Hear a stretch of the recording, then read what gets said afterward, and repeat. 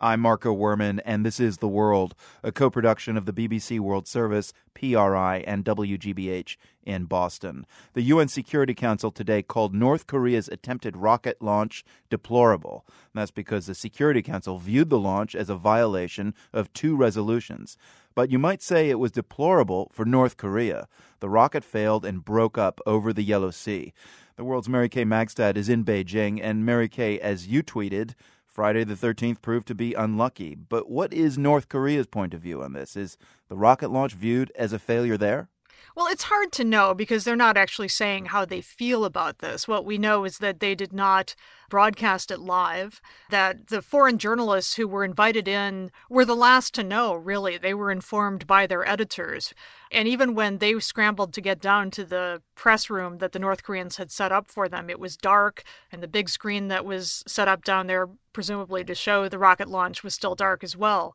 The North Koreans, interestingly, did issue an announcement that it had tried to launch a satellite into orbit and had failed. This is the first time they have copped to that. There have been 3 long-range rocket tests in the past, and in the past, North Korea just kind of went silent when they didn't work out. What actually were the aims of North Korea in launching this rocket? We hear so much about it being tied to a nuclear program, but what was their aim?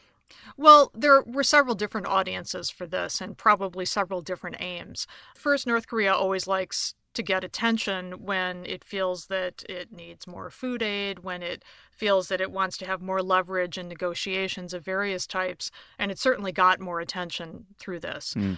There's also the anniversary on Sunday of Kim Il-sung's birth, and there are big festivities, gala celebration around that, and so this was linked to that, and so it was for a domestic audience.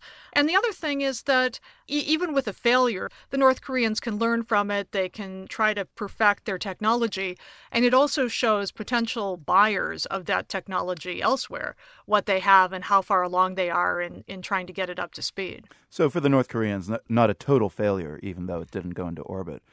There is concern among some Western officials, as you know, that this rocket program is really North Korea trying to ramp up its nuclear program.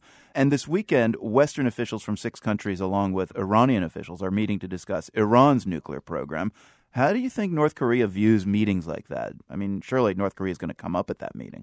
Well, sure. And North Korea is very happy that it actually has a nuclear weapons program and has a nuclear weapon. North Korea has already done 2 nuclear tests in 2006 and 2009, and there are signs that it's preparing for another test.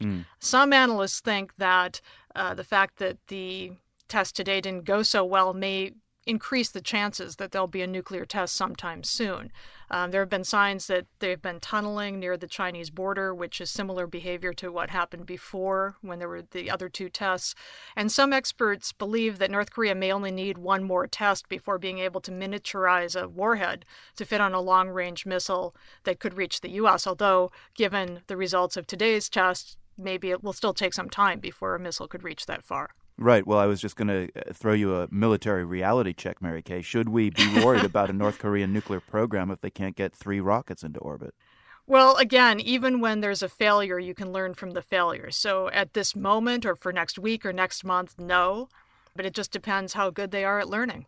The World's Mary Kay Magstad in Beijing. Thanks so much. Thank you, Marco.